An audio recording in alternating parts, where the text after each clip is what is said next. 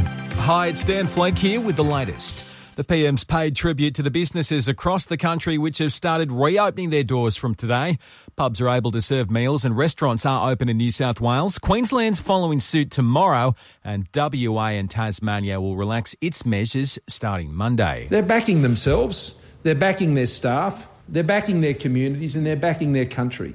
And I want to commend them for that brave step that they're taking this weekend. Good on you for reopening.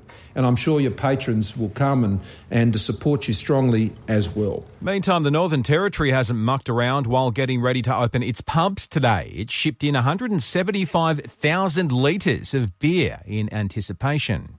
When it comes to cases, there's been 21 new patients that have suffered from the virus in Victoria over the past 24 hours, 8 in New South Wales and 2 in Queensland.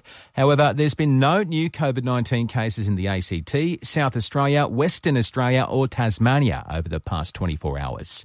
Christmas has come early for those waiting for sport to return in Oz. The AFL has confirmed it's relaunching its season June 11 with a draw to be released in the coming week, while the NRL has unveiled its matchups for round 3 and 4 of a revamped season, which kicks off May 28. And a weird story unfolding in Queensland after police were called following reports of a body wrapped in a blanket near a highway in the state's north. Forensic teams were called in before it was confirmed it was actually a lifelike replica doll. You ready?